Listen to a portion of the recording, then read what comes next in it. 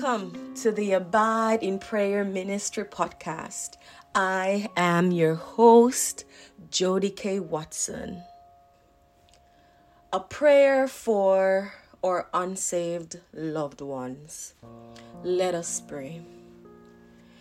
Our God and Father, you sent your Son Jesus Christ into the world to give his life for all mankind. And it is your desire, God, that all people be saved and come to know your truth.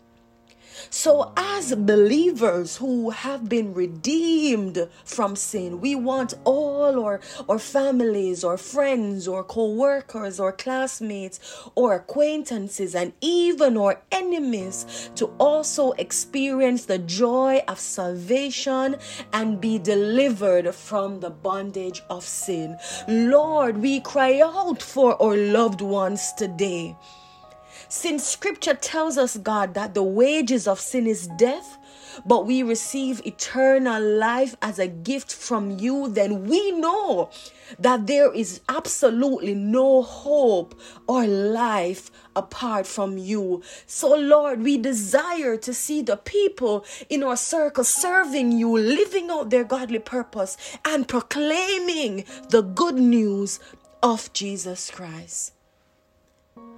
Father, we pray specifically for, so go ahead right now and call the names of your unsaved loved ones, your families, your friends, your co-workers, your classmates, whoever they are. Go ahead and call their names right now. Hallelujah.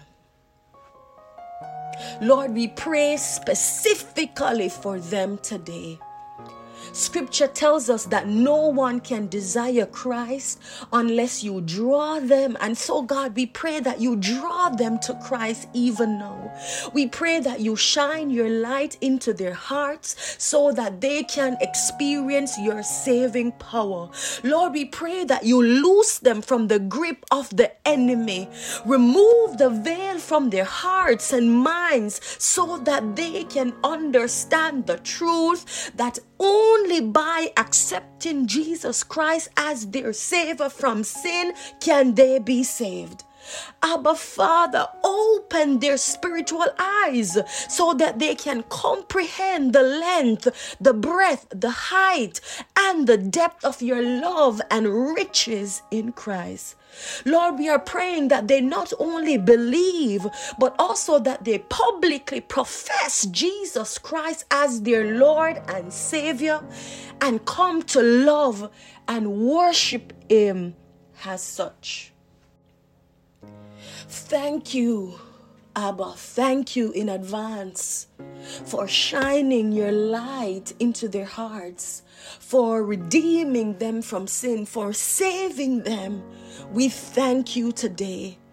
And we pray all these things in the matchless name of Christ Jesus, the only name by which we can be saved.